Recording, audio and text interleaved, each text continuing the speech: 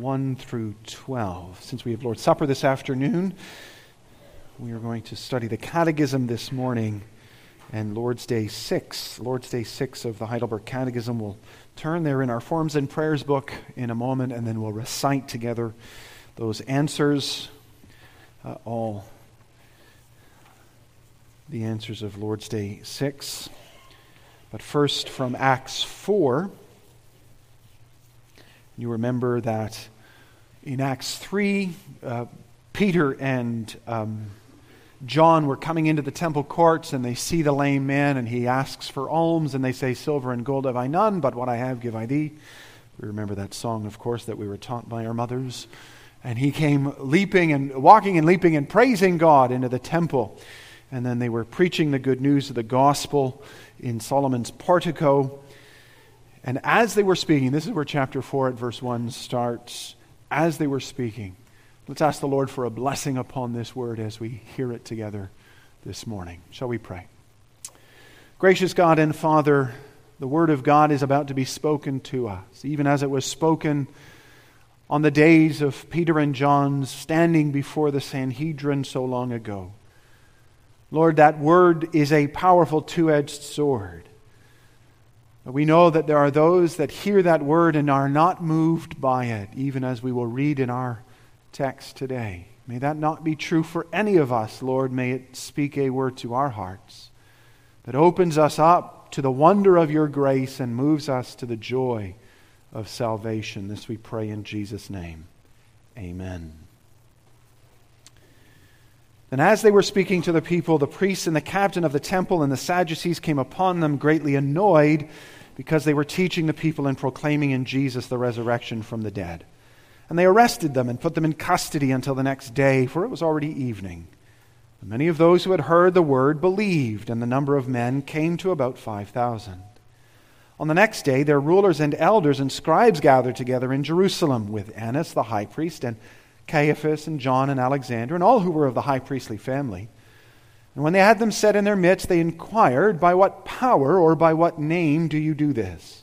And then Peter, filled with the Holy Spirit, said to them, "Rulers of the people and elders, if we are being examined today concerning a good deed done to a crippled man, by what means this man has been healed, let it be known to you, to all of you, and to all the people of Israel, that by the name of Jesus Christ of Nazareth, whom you crucified, whom God raised from the dead, by him this man is standing before you well. This Jesus is the stone that was rejected by you, the builders, which has become the cornerstone. And there is salvation in no one else, for there is no other name under heaven given among men by which we must be saved." And it's especially that last verse that carries into our Lord's Day 6 study. There is salvation in no one else, for there is no other name under heaven given among men by which we must be saved. Thus, for the reading of God's holy word, let's turn to Lord's Day 6, page 206, 207. In our Forms and Prayers books, we're going to recite together the answers, the four answers to these questions. Lord's Day 6, page 206, 207. Keep in mind what we've seen in Lord's Day 5. This is the first Lord's Day. That was the first Lord's Day of the deliverance. We're into the deliverance section of the Catechism, and we continue in Lord's Day 6. Why must the mediator be a true and righteous man? Because God's justice requires that human nature, which has sinned, must pay for its sin, but a sinner could never pay for others. Why must he also be true God? So that by the power of his divinity, he might bear in his humanity the weight of God's wrath and earn for us and restore to us righteousness and life. Then who is this mediator, true God and at the same time a true and righteous man? Our Lord Jesus Christ, who was given to us for our complete deliverance and righteousness. And how do you come to know this? The Holy Gospel tells me God himself began to reveal the gospel already in paradise Later he proclaimed it by the holy patriarchs and prophets, and foreshadowed it by the sacrifices and other ceremonies of the law. And finally he fulfilled it through his own beloved Son. This the church does believe.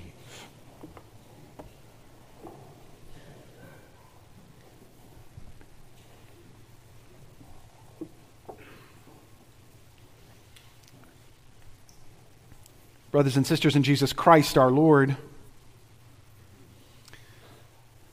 there are many things in this life that we are given that we don't value, that we don't appreciate.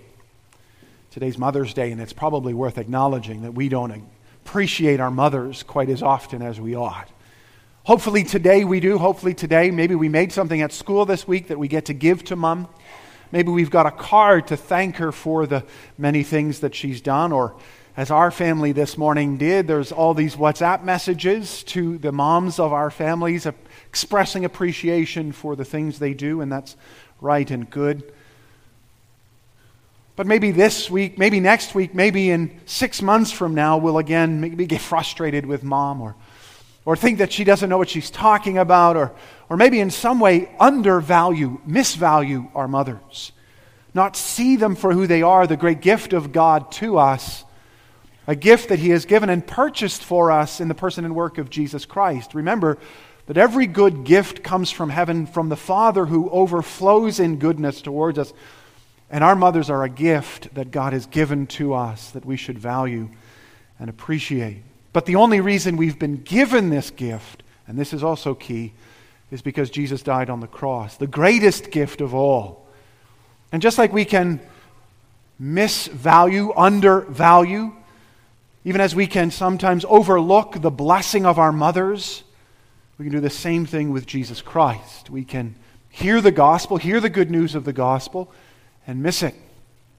Miss it because it wasn't presented in quite the right way, or wasn't compelling enough, or didn't say the right thing. Maybe we're listening to a podcast or a message in another church, or maybe it's something on the radio and the gospel comes forth and we just miss it. It doesn't penetrate our hearts. I think the authors of the Catechism understood something of that human nature, which is why in Lord's Day 6 they almost repeat exactly what Lord's Day 5 is about. We don't like repetition in the church, but the Catechism and the Word of God really does. Repetition, the Lord understands, is the mother of learning. And the Catechism repeats itself in Lord's Day 6 after having said in Lord's Day 5 already that the Savior must be, what did the Lord's Day 5 say again? That we can't make, or that God's justice must be satisfied. We can't satisfy that justice, and no other mere creature can satisfy that justice. So we need a Savior who's true and righteous man, and more powerful than all creatures, one who's true God. What's the very next question then in Lord's Day 6? Why must He be righteous? Why must He be a true man? Because God's justice requires it, says the Catechism. I just told you that. It's like our mothers, isn't it? Our mothers repeat themselves to us. They don't like to, but they do it because they say, it's important that you understand this. I already told you this. God's justice requires it, says the Catechism.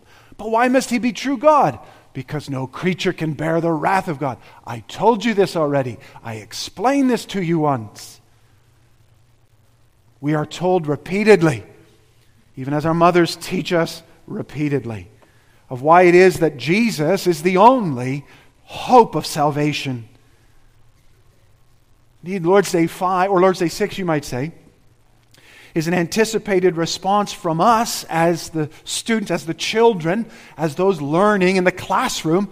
Having heard Lord's Day 5, maybe we tuned out a bit, or maybe we didn't pay any attention to it, and the teacher says, this is so very important.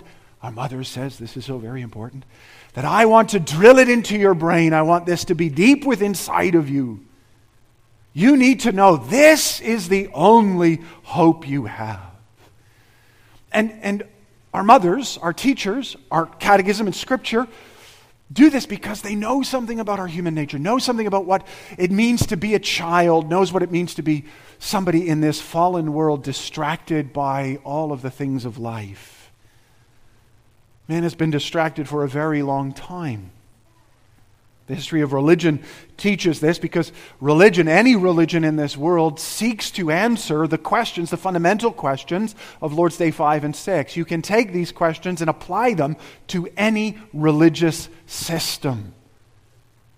Essentially, the question is, how do we get saved? How do we escape all of this? How do we deal with the problem of God's judgment against us? Every religion strives to answer that for you. Every religion wants to say to its followers, here's the solution to life's great problem. Now, they may answer that question by shifting the focus. Many religions do not accept that God's justice is the central issue of life.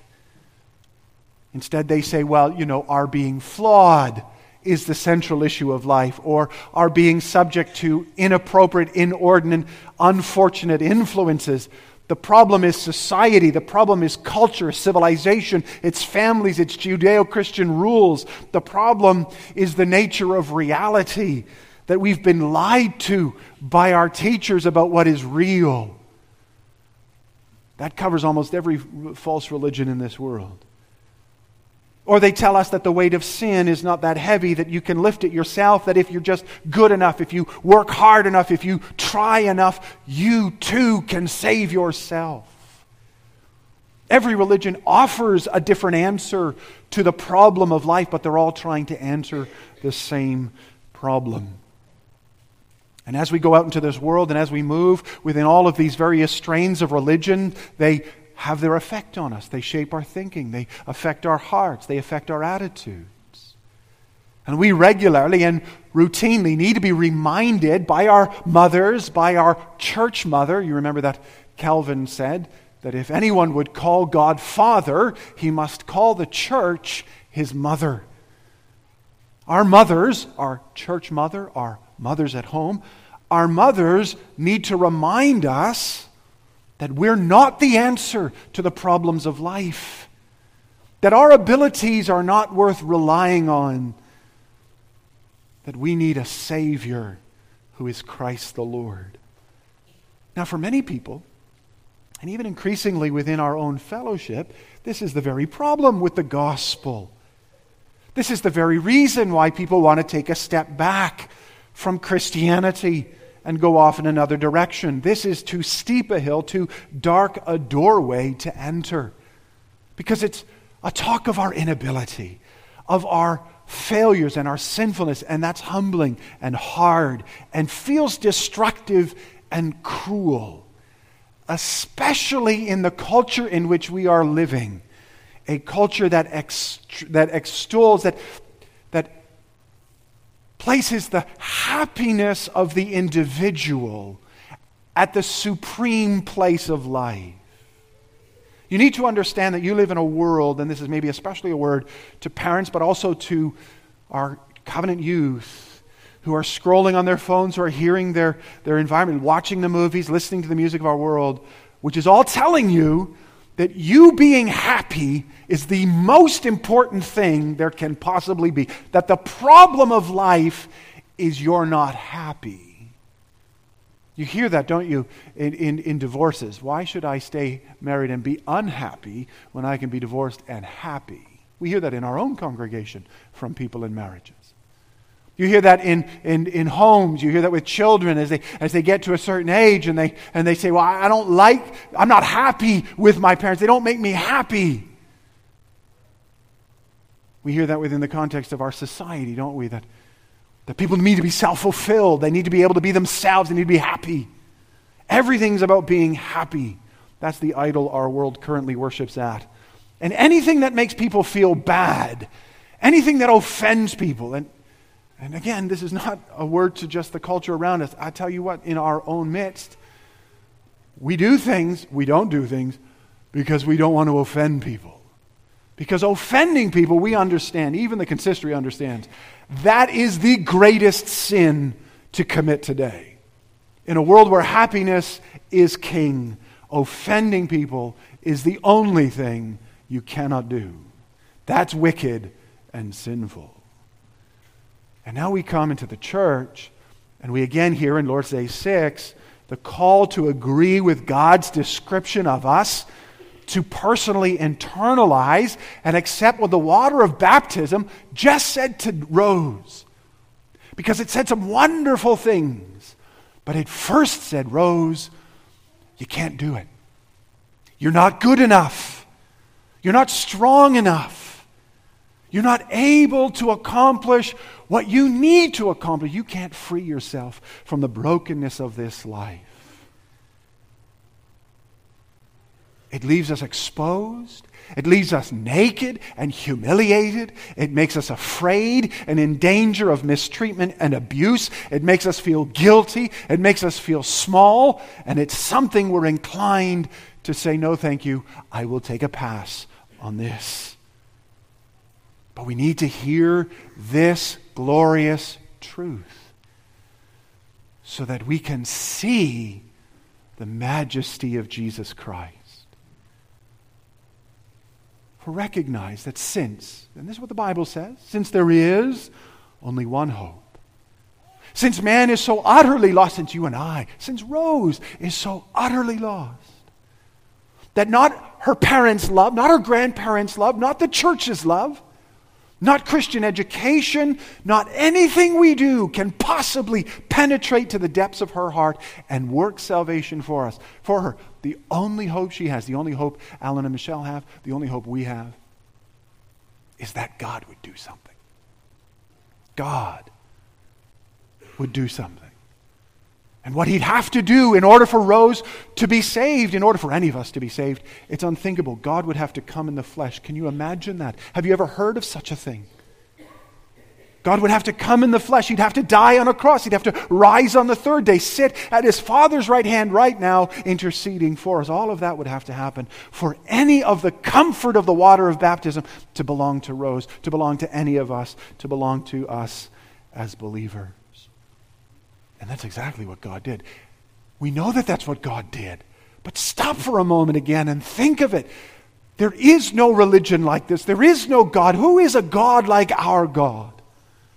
Who has done what our God has done? No mind has conceived, no eye has seen what God has done for those who love him. Can you find a God so deep in love with his people, so complete in his sacrificial service to his people that he sent his only begotten Son, that he should die under the awful weight of our sin, that we might be counted as righteous before his face, leaving us nothing to do except praise him. Come to church on Sunday and worship. That's all he asks. Worship him, glorify him, praise him. Praise him in your home. Praise him in your marriage. Praise him in your work. Praise him in your office. Praise him in your parenting. Praise him in your quiet time. Praise him in worship. Praise him with great praise. That's it. Because he's done it all. It's a glorious, magnificent, amazing message of hope and promise and power. Our God is nothing like those who reject him, believe him to be. He is endlessly kind. He is gloriously good, and he is majestically merciful. We are so wicked and so broken, but he has entered into our darkness, and he has called our name, and he has claimed us for himself, that we might enter into his eternal life and enjoy safety and eternity with him. This is your God who loves you in Jesus Christ. How can your hearts not be unmoved?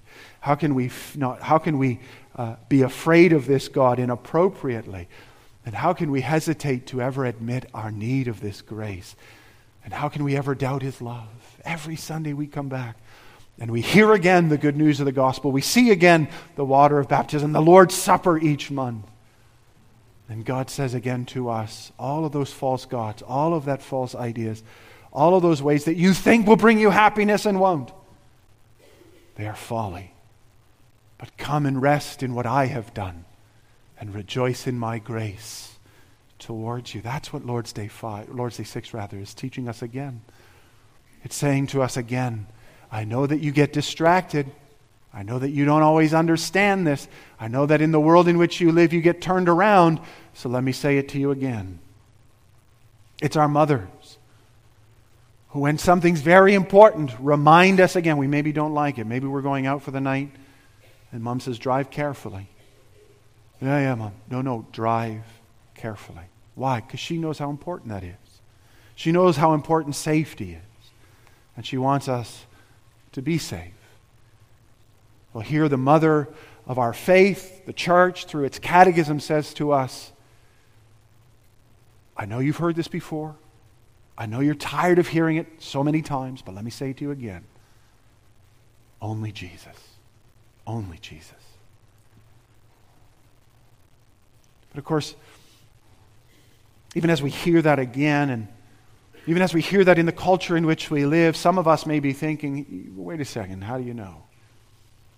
How do you know? That's one of the ways in which the world does war with us. It tries to undermine our confidence in Jesus Christ. It wants to say to us, either Jesus is no different. Sometimes you hear that. I've heard that again recently. This idea that really Christianity is the cobbling together of all these other religions. There used to be however many religions in the world. There's really, 4 or 5, 6 maybe now main religions and that sort of thing. There used to be, hundreds, and they all had a little bit of, this one had a son that came, a God that came in the flesh, and this one had a virgin that conceived and bore a son, and then this one had a crucified. And what Christianity did is it cobbled it all together, took all these bits and pieces and put it all together in a lovely form. Or maybe you think to yourself, wait a second, how do I know that Jesus is Lord? I was just told that by my mom. I've always been told that Jesus is Lord. And that's a wonderful thing when mothers teach their children the things of the faith and school them in the truths of God's Word. But sometimes we get to a certain age, 17, 18, 20, and we go, it's the only reason I believe in Jesus because Mom and Dad told me to? Because they took me to church and sent me to catechism and kingdom seekers and cadets and all the rest? And sometimes we begin to doubt, because that's what the world wants us to do. It wants us to doubt. How do we know? How do we know that Jesus is the only way, the only hope, and the only life? The Catechism answers that question for us. It says, well, let me take you from the very beginning of time, through all of the many ways in which God has revealed His saving work in Jesus Christ. It's revealed in paradise, Genesis 3:15. It's revealed by the holy patriarchs, Genesis 17, 2 Samuel 7. It's revealed by the prophets, Micah 5 verse 2. A baby will be born in Bethlehem. Isaiah 9, Isaiah 7, Isaiah 11. These are just the obvious ones. These are the ones you can call out of thin air. But think about all of the ones that are maybe a little more interesting. Think of Mrs. Manoah.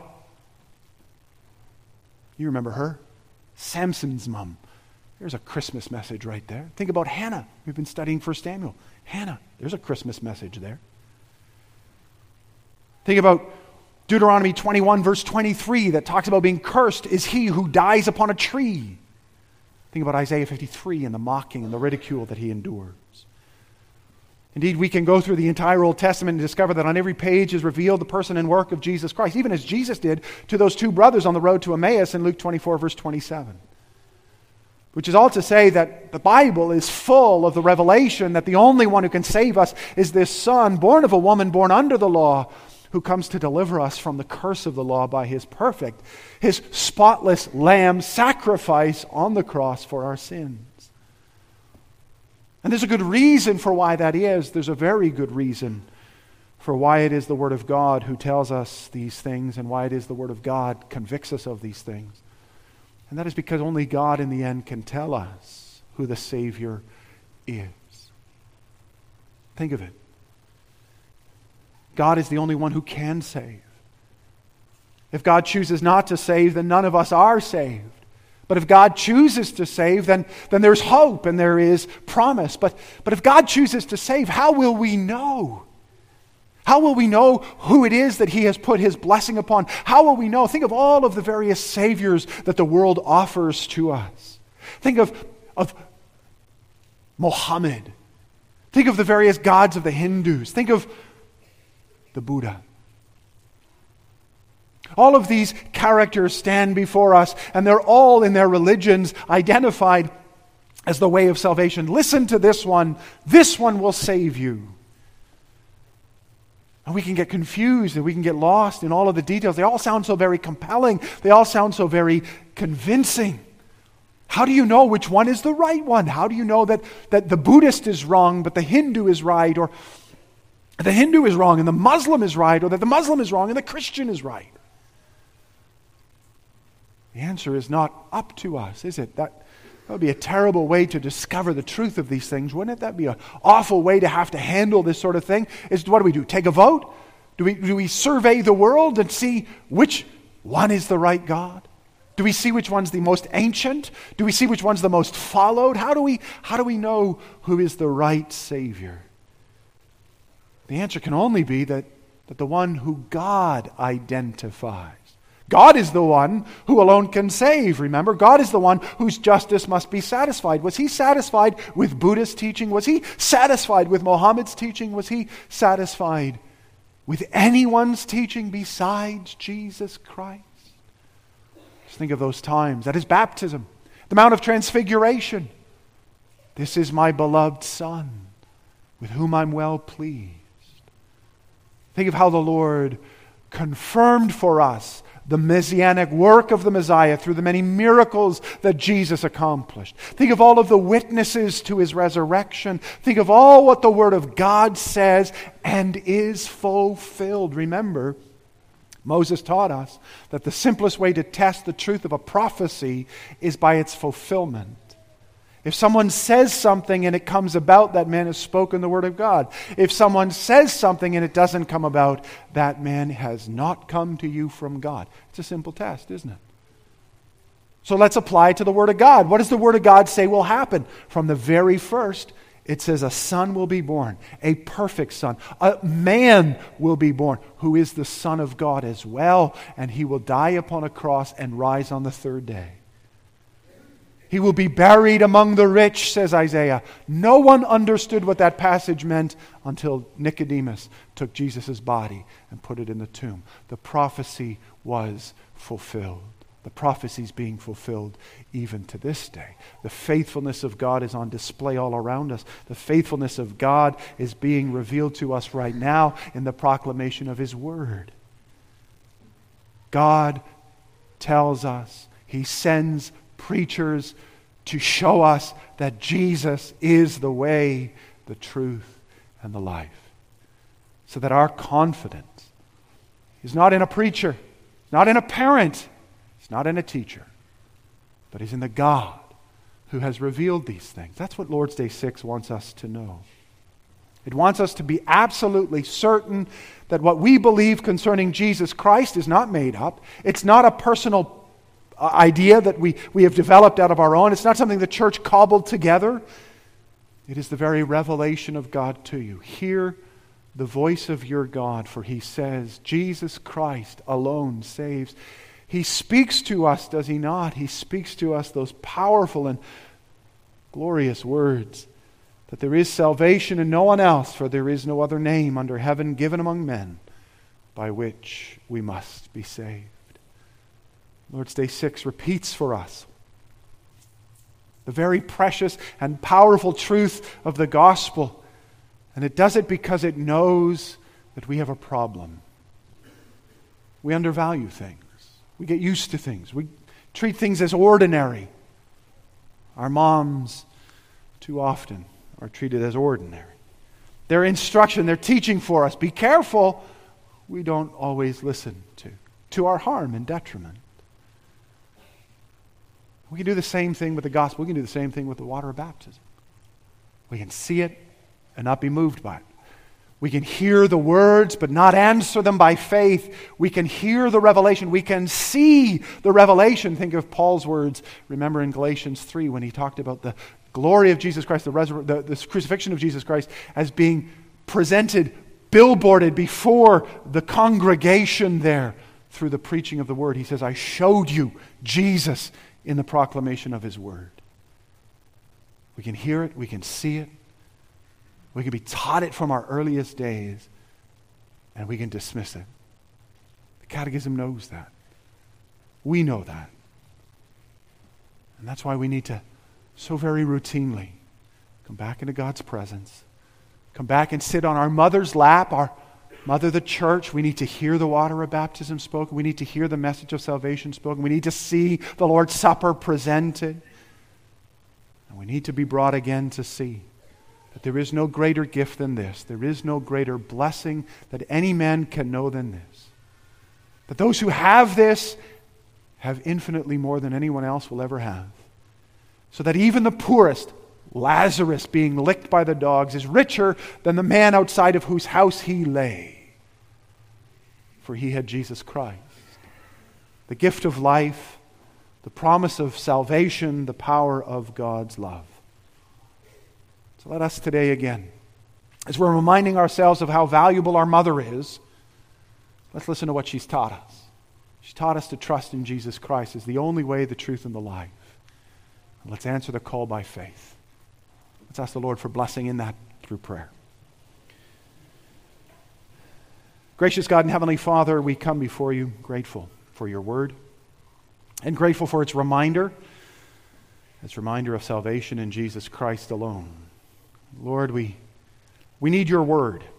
We need to be in your word. We need to be routinely and regularly confronted by those glorious truths that the Holy Gospel communicates, which you communicate already in paradise, proclaiming it through the holy patriarchs and prophets, foreshadowing it by the sacrifices and ceremonies of law, and finally fulfilling it through your own beloved Son. Lord, may we, each and every one of us, today again be convinced. We who have put our faith in Jesus Christ, may we say, I know I have not misplaced my faith. The world may come against me, may want to cause doubt in my hearts, but this I know, that Jesus loves me, for the Bible tells me so. Lord, for those among us who are doubting, those among us maybe who are denying Jesus Christ, may we be confronted and convicted again, for this is a faith that rests not upon the testimony of men, but on the very word of the living God, the Word made flesh and dwelt among us. And may we repent of our unbelief and renew our trust in Jesus Christ, in whose name we pray. Amen. Then our song of response.